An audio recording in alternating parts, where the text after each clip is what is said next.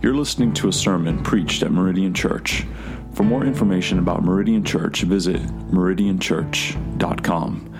It is our hope that this sermon is used by the Holy Spirit to minister to you the grace and peace found in Jesus Christ to the glory of God the Father.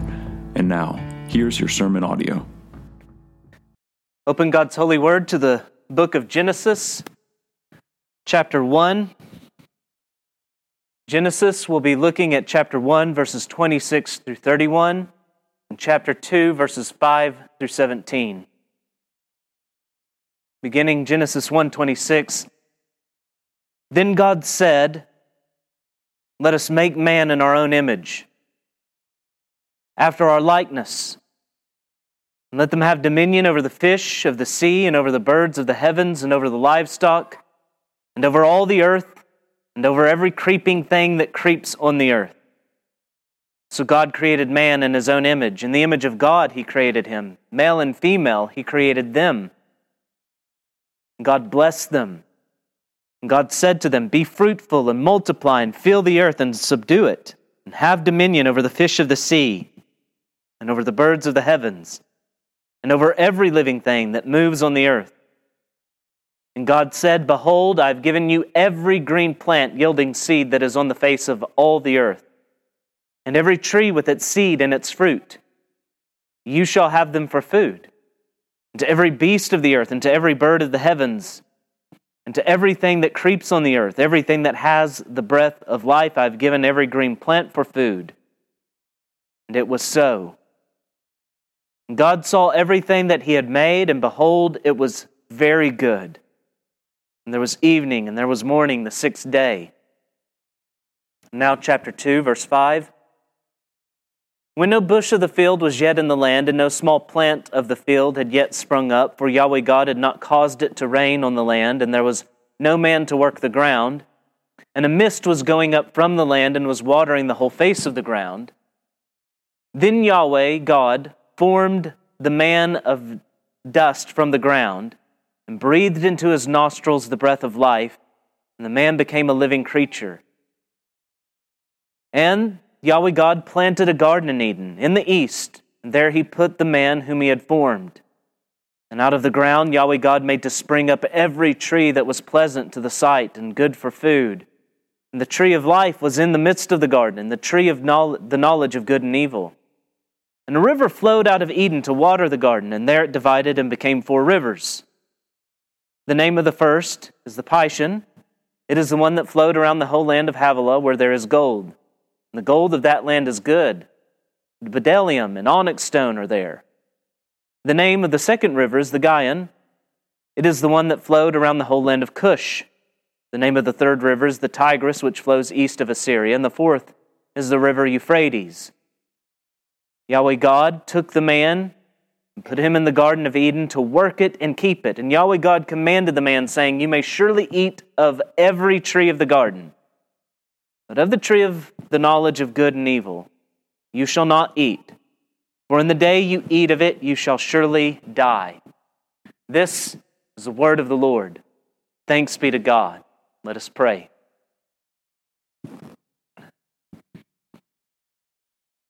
Holy Father, You are the Almighty Creator and Lord of all things, and Your rule and reign is good, benevolent, full of kindness and undeserved blessing. And we, all of us, stand as covenant breakers before You, having proved that Adam represented us fairly, without fault. Again and again we make that plain. And we are deserving of nothing but Your condemnation, nothing but death. And we come to You today, our only plea being Christ.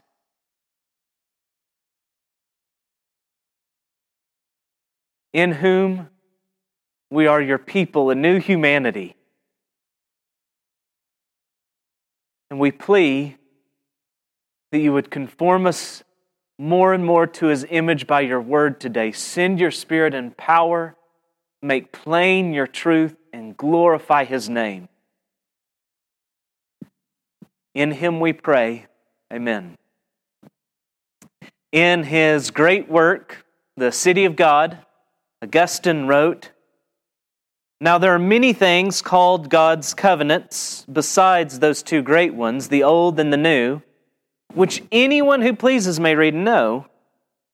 For the first covenant, which was made with the first man, is just this, that in the day ye eat thereof, ye shall surely die." Although it is plain that there are many things in the Scriptures we can refer to as God's covenants, still, when we read Genesis 1 and 2 as the word covenant is completely absent from the text, may we call what we see here a covenant. What we're looking at has many names. It's been called the covenant of works, the covenant of creation, the covenant of nature, the Adamic covenant, the Edenic covenant, the covenant of life even. Never mind how we designate it. Should we designate it at all as a covenant is the first question. Should we simply speak of it as the Adamic administration, as that stalwart of the Reformed faith, John Murray, referred to it? He'd preferred not to refer to this as a covenant. Although the word covenant isn't used, neither is it used in the Davidic covenant. 2 Samuel chapter 7 never uses the word covenant in that context. But David refers to what happens in 2 Samuel chapter 7 as a covenant in Psalm 89. Well, the writer of Psalm 89, the author's not attributed. Psalm 89 refers to that instance as a covenant. Psalm 132 does. Jeremiah 33 also all refer to that instance that we see in 2 Samuel 7 as a covenant. So the absence of the word alone isn't conclusive. And so we finally find ourselves at a place where in this series on the covenants, we have to actually define what a covenant is. We need a definition to see if what we're looking at today is a covenant. Tom Schreiner, fine professor at Southern Seminary, defines a covenant as a chosen relationship in which two parties make binding promises to each other. Or John T. Rhodes, a British Presbyterian, gives yet a shorter definition. This one you can easily jot down and remember. A covenant is a conditional promise. Now, if that's a bit too vague, he offers this expansion. A covenant is an agreement between God and human beings where God promises blessings if the conditions are kept and threatens curses if the conditions are broken. Or Baptist pastor Oral Blackburn writes, a divine covenant denotes a solemn arrangement divinely imposed which places binding obligations on the parties of the covenant. You begin to see some common elements with these definitions.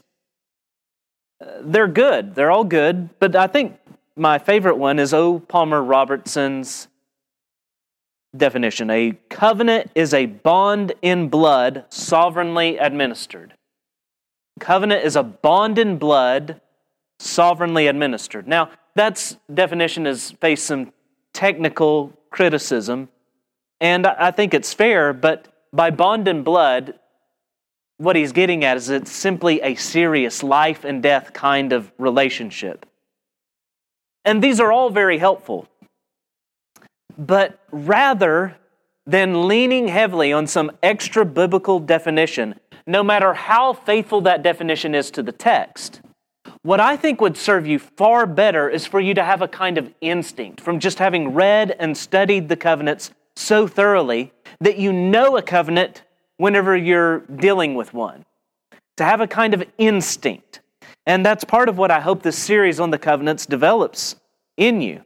And if you've been a student of the Bible for any time, if you've done any kind of study of the covenants, then I think you'll recognize, and this will become plain as we proceed along, but I think you'll recognize the following elements as being noteworthy to covenants. They're not always every one of them in every particular covenant, but they are notable. They're there most of the time. So first is that covenants involve promises, oaths, vows. Second, they are cut. Whenever you read that God made a covenant with Abraham, more literally the translation would be God cut a covenant. That even comes over into our English idiom whenever we'll talk about cutting a deal. We don't have any idea of the etymology, the roots of that kind of language, but this is where it stands from. Covenants are cut, meaning that blood sacrifices are often involved in ratifying those covenants. And then related to those sacrifices, very frequently, you have covenant meals or feasts. And most of the covenants have a sign signifying, testifying to the covenant. But the most essential factor in the covenants is that they define the relationship. And so though you may not be, as you're reading through the Bible, able to define precisely what a covenant is, you realize that covenants are that which define the relationship. It's become cliche in Christianity to say that Christianity is not about religion, it's about a relationship. Yes, but what kind of relationship is it? It's a covenantal one. It's a covenantal one with God Almighty. Ergo, yes, Christianity is all about a relationship, but it is a religious relationship, a covenantal relationship. It's a serious one, not one lightly entered into. And so with these elements in hand, we can ask again, is what we have here a covenant? Now, I'd like to give 3 answers as to why I believe it is. The first being that many of these elements that we just rehearsed, they're present here. But second and more important are the explicit textual proofs that we have in Scripture. So in Hosea 6:7 we read, speaking about the infidelity of both the northern and southern kingdoms, Israel and Judah, that like Adam, they, Israel and Judah, like Adam, they transgressed the covenant. There they dealt faithlessly with me. So the way that Israel disobeyed God is the same way Adam disobeyed God, and the way that happened is covenantally. They broke covenant. Now, some will argue that Adam there, it is the same Hebrew word for man, and so they'll argue, well, it should have just simply been translated man in that instance. And the question then is, well, when did man, as an entire entity and group, break covenant? They did it in their federal representative, Adam, in the garden. Others will say, well, Adam refers, I think, to the place Adam, the place that's referred to just one time in Scripture in Joshua 3:16, in which there's no context around that particular instance of covenant infidelity. Rather, just the opposite. It is that place that would speak, if anything, to covenant faithfulness. I don't think that's a satisfying interpretation. Like Adam, they transgressed the covenant. Most of the time, whenever covenants are initiated, it uses that language of them being made, being cut. And whenever we look at the Noahic covenant, though, it speaks of God establishing a covenant with Noah. And the word used there for establishing, not every time, but frequently, whenever you see that word establish, instead of a covenant being made, it being established, it has the idea of a covenant that was already in existence being renewed. And so, looking at the Noahic covenant and seeing that it says that God didn't cut a covenant with Noah, He established a covenant with Noah, and seeing all the imagery from Genesis 1 and 2 that gets recycled in the Noahic covenant, understanding all of that is really powerful in understanding the next 2 texts I'm going to read. So whether or not these 2 texts are referring to the Noahic covenant or the Adamic covenant, it doesn't matter, because if it refers to the Noahic covenant, it has implications, I believe, for the Adamic covenant. So in Isaiah 24:5, we read, "The earth lies defiled under its inhabitants, for they have transgressed the laws, violated the statutes, broken the everlasting covenant." Or Jeremiah 33:21. "Thus says Yahweh, if you can break my covenant with the day and my covenant with the night, so that night and day will not come at their appointed time, then also my covenant with David my servant may be broken." And then third, and the real clincher argument for me, that what we're looking at is indeed a covenant here. is that we need to read this passage in light of the Christ who fulfills all the Scriptures, who fulfills all the covenants, the Christ of the New Covenant. And whenever we look at this passage in that light, we realize that as we fell in Adam, so we are redeemed in Christ. You can see that in 1 Corinthians 15, Romans 5. We'll go into Romans 5 a bit later on, but ours was a covenantal fall, and ours is a covenantal redemption. Now, as we approach our text, we need to realize that we're looking at the same thing from two different perspectives or angles. These two accounts that we have here in Genesis 1 and 2 are not contradictory, they're complementary. We have two different camera angles looking at the same thing. And so the first camera in chapter 1 it begins close in and zooms out to take in this mountain scene, if you will, until you arrive at the apex of God's creation work in making man in His own image. And the second camera zooms in on that apex to then consider creation from the perspective of man. Not as though we're looking at it through his eyes, but we're looking at it from the vantage point of here we are looking at man and then considering creation in relation to him.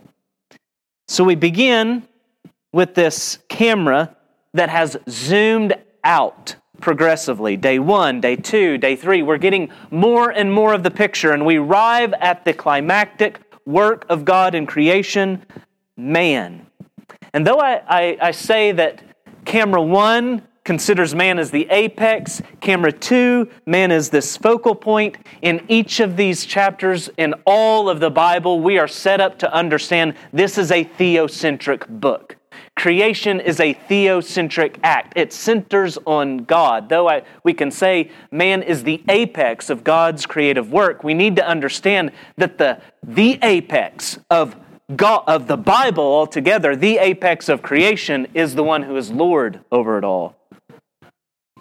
I'm afraid that these words about God's creative word are just too familiar to us. God said, "Let there be," and there was.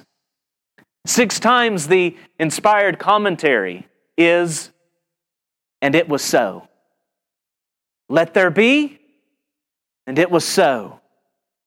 In chapter 1, we are looking at the Creator and His creation.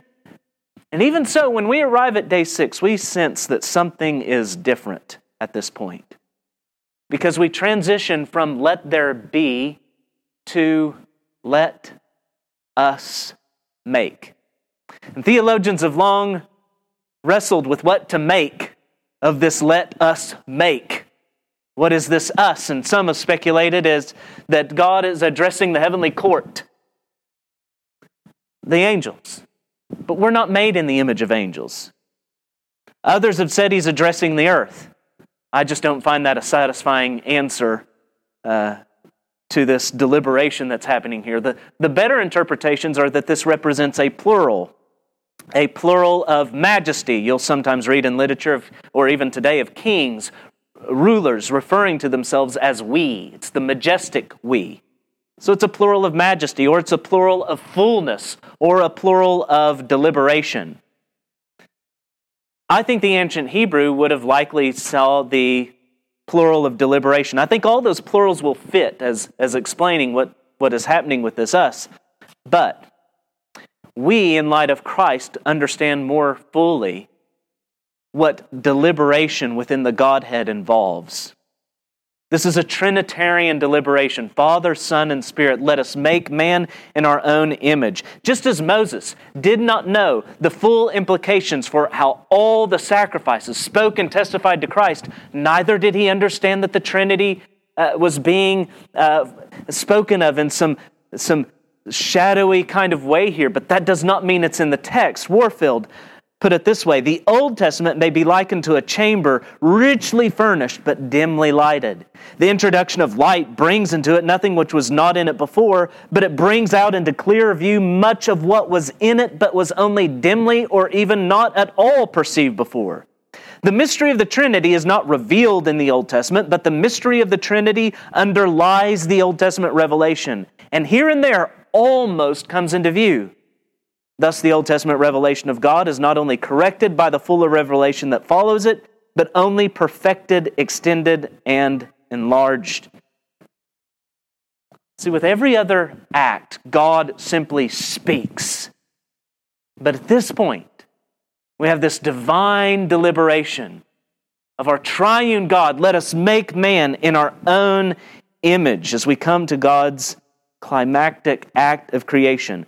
It is because our God is such a big deal that man is such a big deal as he's made in his image and likeness. Francis Schaeffer often spoke of the creator-creation distinctive. We would write creator, hard, bold, black line, creation underneath it. It is a solid, impermeable line. It's not a dotted line. There is none like God. He is in a category and class all by himself. When categorizing all that is, you only have one entity that falls into the category of creator and everything else into the category of creation. There is none like him, and yet, whenever we look at God's creation, there's one part of God's creation that stands out distinctly from everything else in creation. And the reason is because that one part of creation that stands out is made in the image of the one who absolutely, in total, perfectly, and completely stands out and above and transcends all creation. It's because we're made in the image of God that man is the climactic act of God in creation. What does it mean that man is made in the image of God? The imago Dei, we call it. The Bible, you notice, doesn't labor to tell us what the image of God consists in. And while we know that God is spirit, He doesn't have a body, I think the best answer is then everything that is man in his being and existence outside of that which would involve his body, personality, his rationality, everything about him in these kind of ways, that is in the image of God. But the Scriptures are not keen to elaborate on what it consists in. They want to tell us what the consequences, the significance of this is. What it is, two things are made plain in our text. Being in the image of God, man has dominion, and he's relational. Man under the sovereign Almighty is given dominion as a vassal king over all creation, verse 26. To be a man is to be a king, because to be a man is to be made in the image of God Almighty, the sovereign Lord of all creation. The lowest man on earth sits atop creation as a king. There is dignity, there's value and worth to his existence above everything else that is in creation, simply by being a man made in the image of God. To be a man is a high calling. And being in the image of God, man is relational. You see God saying, let us make man in our own image. And then from man, He takes from man and makes woman. And the two then are to join together and become one flesh in marriage.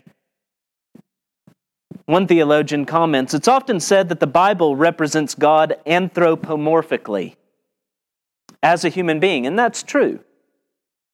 He goes on, more accurately, a human being is theomorphic, made like God so that God can communicate Himself to people.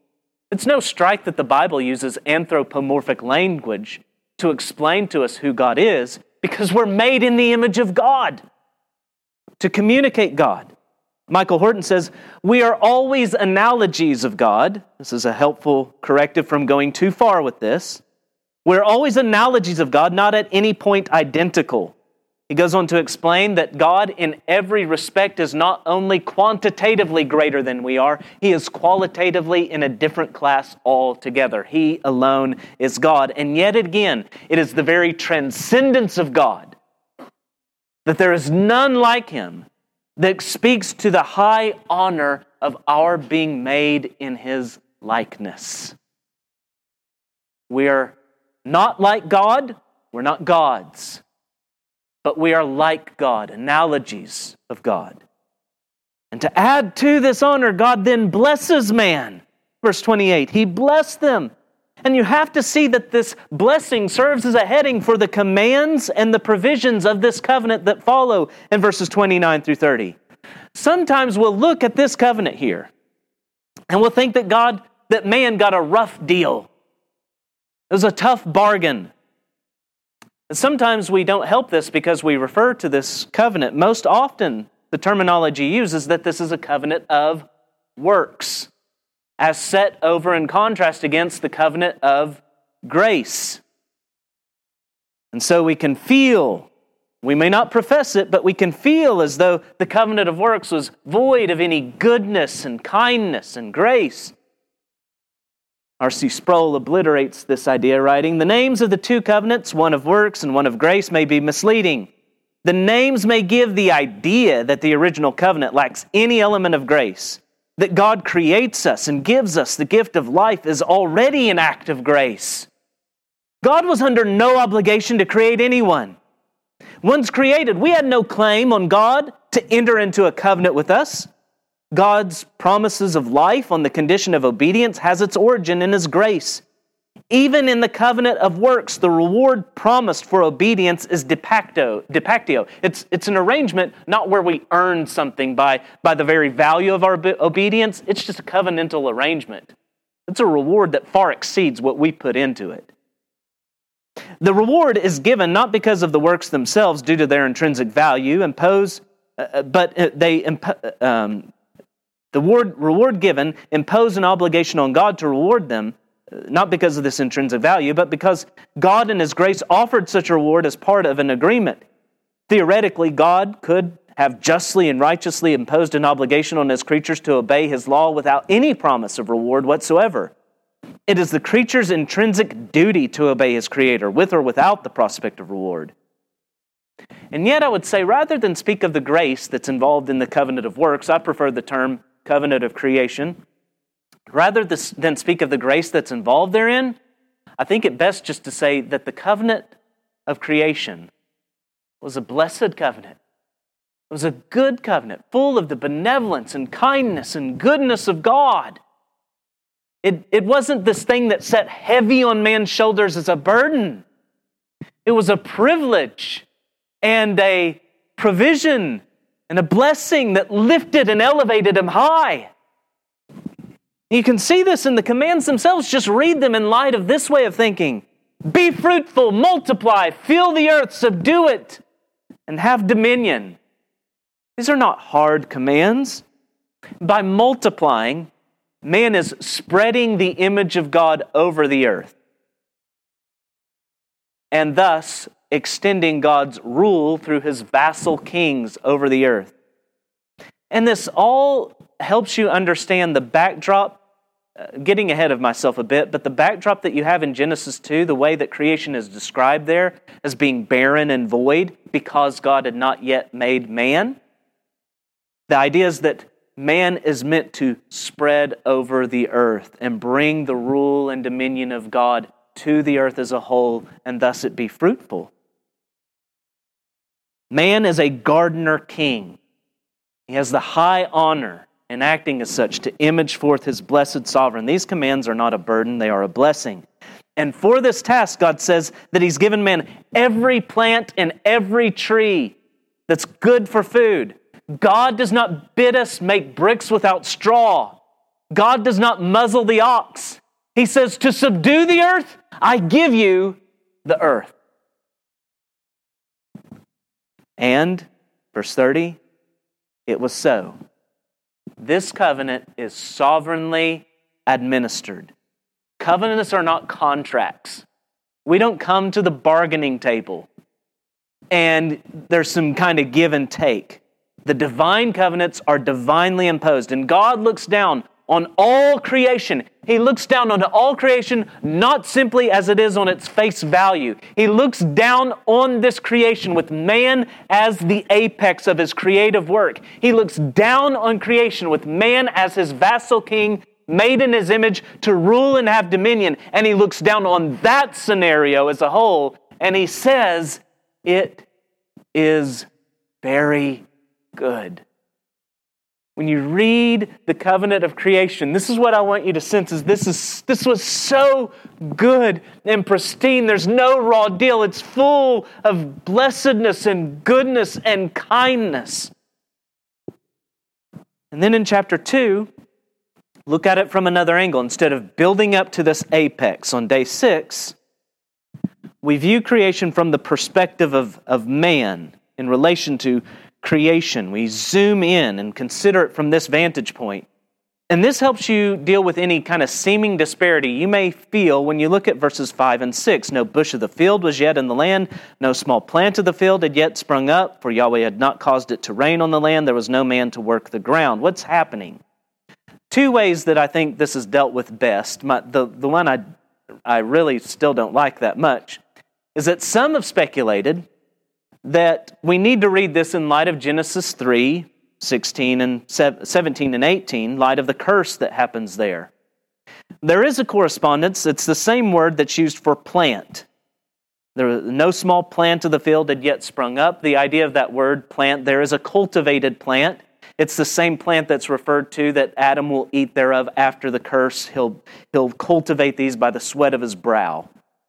So there's a correspondence there, and so then they'll say, well, bush of the field corresponds then to those thorns and thistles that happen after the curse. These things are not yet because the fall has not yet happened. I'm not really satisfied by that answer. It works better than a lot of the other bad answers, though.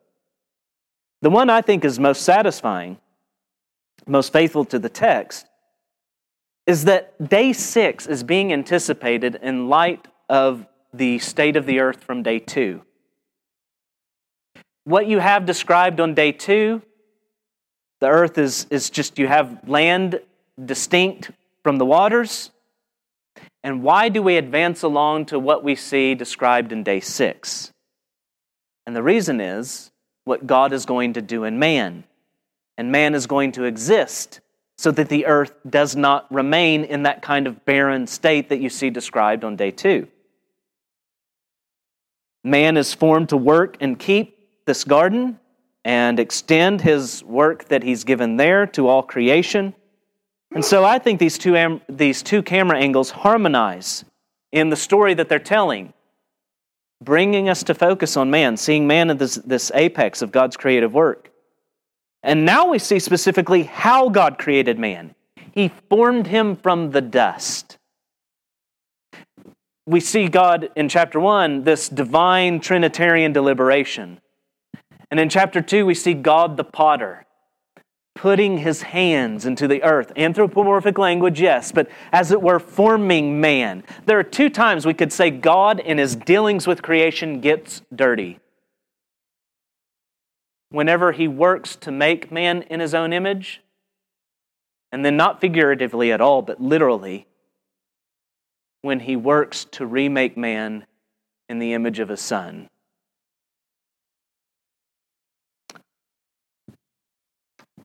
Man formed from the earth, but then he becomes a living creature as God breathes into him the breath of life. You see once again how man is distinct from all creation. Now all life is from God above, but the very life man has, as it were, is from above. With the rest of creation, man just speaks, and it is, and there's life. But with man, he's formed from the creation. He's part of it, and yet his life comes from above as God comes down and breathes into him the breath of life. This is divine life, the life of an image bearer. Man is, as Michael Horton put it, the marvel of ensouled dust. And then verse 8, God plants a garden. Into this garden, he puts man. And in this garden, our eyes are then directed to trees in particular. Not anything else, but to trees in particular in verse 9. And that these trees are pleasant to the sight, they're good for food. And then we zoom in further, and 2 trees in particular are spoken of. And in them we see both God's provision in these trees, both his provision and his prohibition. But before that's made clear to us, a lot of time is spent telling us about this river that flows out of Eden to water this garden that's in Eden Eden's a bigger geographical location. This water flows out of Eden to water this garden that's in Eden, and there at that garden it divides and becomes 4 rivers. Why all this time? Well, 1, it takes us back again to verse 5. And now we're told how this garden was watered in verse 10. See, it's being considered from the vantage point of man. This is how it's watered, and man's put there to work and to keep it. So it's fruitful. But also these rivers turn our eyes eastward to the Euphrates and Tigris that were well known. It's even identified. This is the Tigris that you know of associated with Assyria. They turn our eyes eastward, and this would have been especially meaningful to the original audience. I think too often, have you ever had this kind of experience? I think I default into it, that we can think of the events of Genesis as far as they're given, as though there was this live ticker tape that's just putting out divine revelation, as though the revelation that we're reading corresponded in time to the events themselves. But that's not the context in which these words were originally read and understood.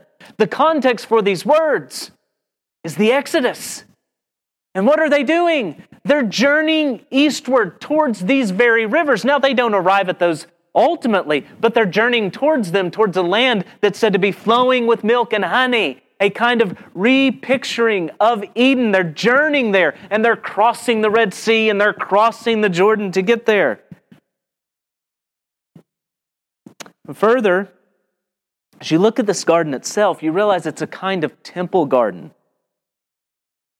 Though man is put there, it's man's home. In Genesis 13:10, in the book of Isaiah, this garden is referred to as the garden of Yahweh.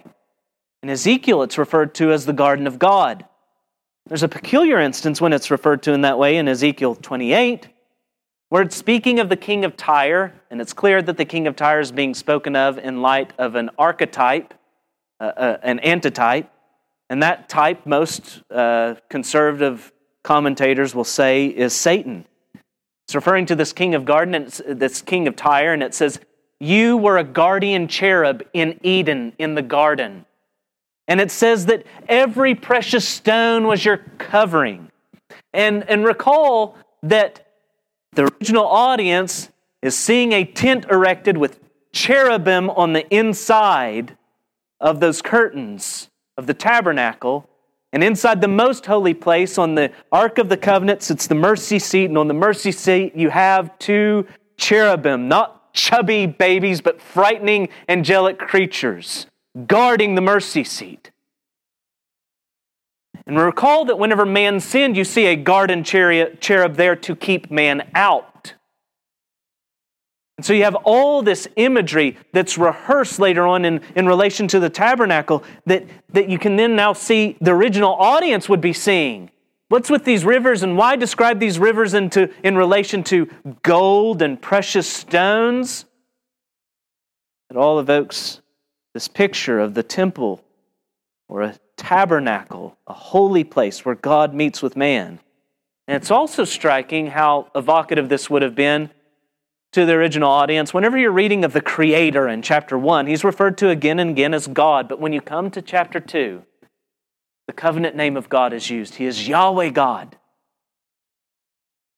And it's after this description that God lays down the covenant terms in ways that would be real familiar to these Israelites sitting at Sinai, hearing God say, "You shall and you shall not. And if you violate the terms of the covenant, here are these curses. But if you keep the terms of the covenant, here are these blessings." Man is commanded to work and keep the garden. Again, taking us back to chapter 5 and why we proceed along to day 6 in the creation of man. And you have the singular negative command with a promised curse for disobedience in verse 17. "Of the tree of the knowledge of good and evil you shall not eat, for in the day that you eat of it you shall surely die." But if you only see negative here and no positive, if you only see negative in this negative command, it's because the serpent's lies are still ringing in our ears. Man has long missed the forest for the tree. There is a mountain of provision here and a pebble of prohibition. As one pastor put it, there is a tree of no surrounded by a garden of yes, a forest of yes. But even in our sober moments, whenever we realize that God is as good to us in what He prohibits as in what He permits, even in those sober moments, have you not ever asked, why? Why the tree? Why this particular command? First, we need to realize as we approach this question that the work of the law was written into Adam. It would have been as wrong for Adam to murder or to lie or to worship the creation instead of the Creator at this point as it would be to eat of this tree. But when we look at all those commands that we see proceed from the very character and being of God, I think that Adam, made in the image of God, would think disobeying one of those commands, it's just written into him in the way things are. The God he knows, why would he murder? What good could come of that? But we have instead what appears to be just simply an arbitrary law, what we call positive law, a just because God said so law that really proves, though Adam has dominion, he is under dominion. It says, who is Adam's covenant Lord? Berkhoff proves very insightful here. In order that the test of Adam might be a test of pure obedience, God deemed it necessary to add to the commandments of which Adam received the naturalness and reasonableness, a commandment which was in a certain sense arbitrary and indifferent. Thus the demands of the law were, so to say, concentrated on a single point. The great question that had to be settled was whether man would obey God implicitly or follow the guidance of his own judgment. And should he eat, he was promised that on that day he would surely die, or more literally the translation would be, dying you will die. And certainly he died unto a prolonged dying death whenever he ate. See, chapter 3 is to be read covenantally. It was an attack by the serpent on the covenant. And it was a betrayal of the covenant by man. Whenever I told you that part of what our aim was for you to start reading the Bible with covenant as the lens through which you see the events of God and redeeming man unfolding, it's not only the case there. As you look out at the world, I want you to see it covenantally. All the sin that you see is a covenant breaking, a covenantal disobedience piled on top of covenant disobedience. The curse under which you see the earth groaning and man afflicted is a covenantal curse that comes to us by Adam's disobedience. Sinful man relates to God as a covenant breaker in Adam. And yet we ask, in light of that, but what if? What if Adam had not disobeyed? What were the covenant terms for obedience? And many have speculated that he would have then been granted access to the tree of life after some probationary period. And as the tree of life appears throughout Scripture from this point forward, it gives us some grounds to think that that would be the case. But I think this is really what we need to see. Man was already blessed. He already enjoyed this blessed state. And with that, communion with God. And throughout Proverbs, the path of righteousness, wisdom, and living in the fear of Yahweh are constantly throughout Proverbs referred to as a tree of life. Adam already enjoyed blessedness in life. I think it best to understand that covenant faithfulness to the covenant of creation was not so much about what Adam stood to gain. He was already in a blessed state. It was about what he stood to lose if he disobeyed. So I think we're in a place now where we can ask the question, what was the covenant of creation? The Westminster Confession answers, the first covenant made with man was a covenant of works wherein life was promised to Adam and in him to his posterity upon condition of perfect and personal obedience. And that covenant is still in effect, not holding out any hope of life, but condemning every one of us. When God makes a covenant, it's for keeps. He doesn't speak flippantly. He doesn't lightly enter into some contract and then back out. When He makes a covenant, it's forever. Only to be abolished in any way by being fulfilled in a greater sense by another covenant, as we'll see as we proceed along. Romans makes this clear, the covenantal nature and enduring nature of what's happened in Romans 5. When it tells us that sin came into the world through one man and death through sin, and so death spread to all men, Romans 5:12.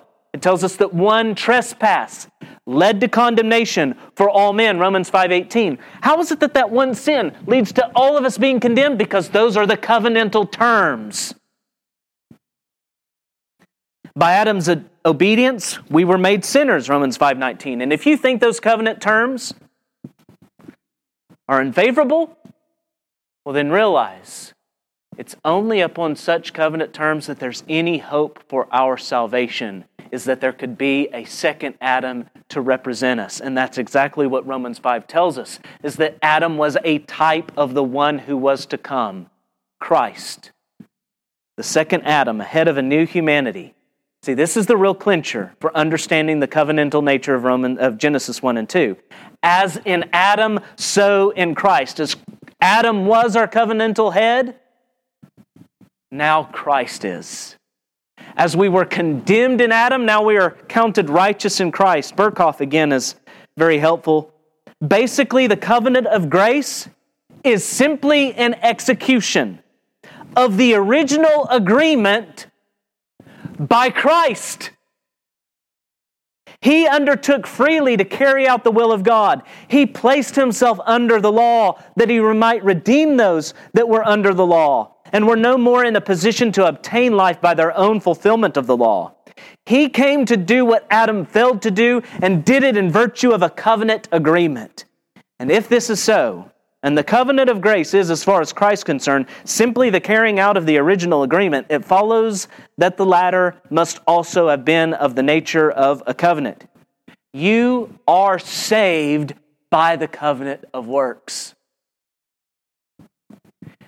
Saints, you're saved by works. They're just not your own. Jesus bore the curse for Adam and all of our law breaking. He bore it in full. And He obeyed perfectly, rendering perfect righteousness unto God. With Adam, his obedience and what he would enjoy, there was this far distant correlation between how much he served and what he would have been given. But with Christ, His work is of such absolute value to merit our salvation, so that God would be unjust if He didn't count us just as we are in Christ.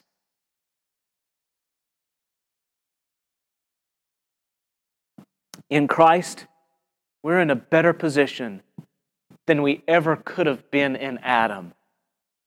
So that we should never ask ourselves, oh, what if Adam had not sinned?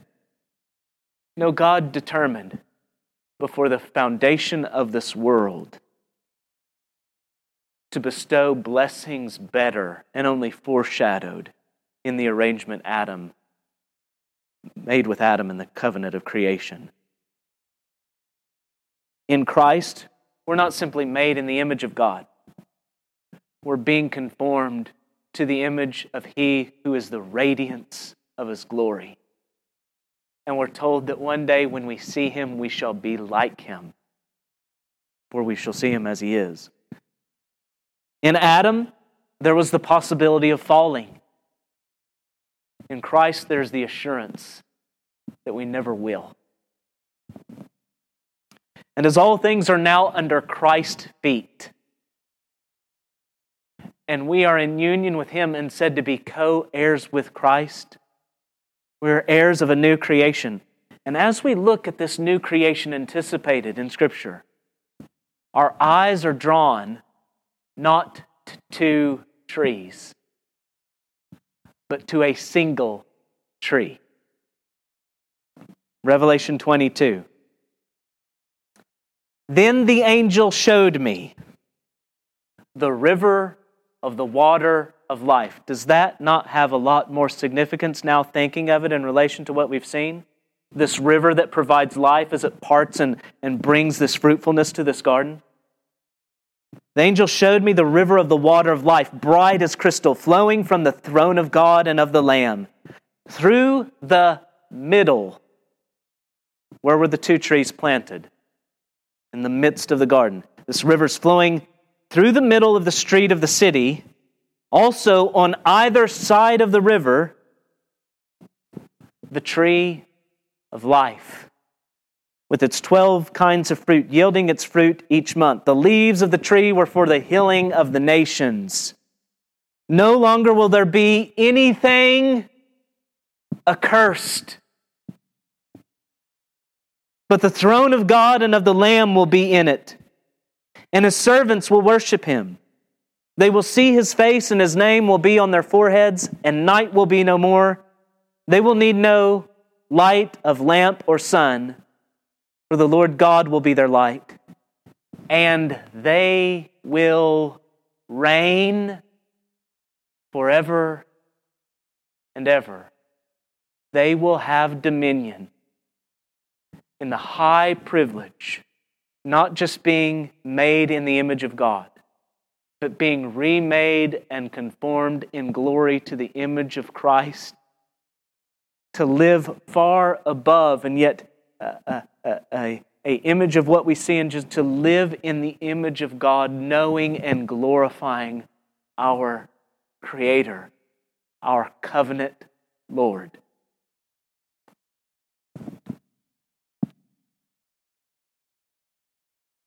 I would plead with you, sinner, if you sense you are an Adam and without hope, to recognize that God has given a second Adam in the Lord Jesus Christ, who fulfills this covenant. And by His work, if you will trust in His person, you will be saved. All who call on the name of the Lord Jesus Christ will be saved. So throw yourself in faith and abandonment on the second Adam. Let's pray.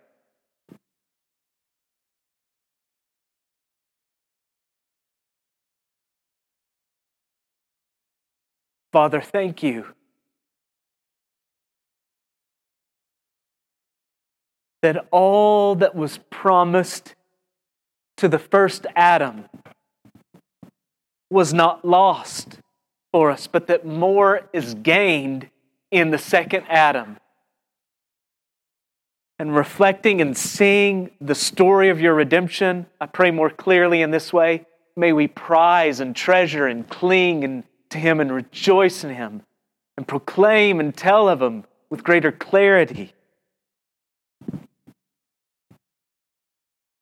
Thank you for the exalted Christ, in whom we are lifted to the high dignity, being conformed to His image, knowing that a new heaven and a new earth is promised, where we will live with you forever. To you be all the glory and honor and praise for Christ. In His strong name we pray. Amen. Thank you for listening to this sermon audio from Meridian Church. Please feel free to share this resource with others. We only ask that you do not alter the content in any way. Again, you can find more resources at meridianchurch.com.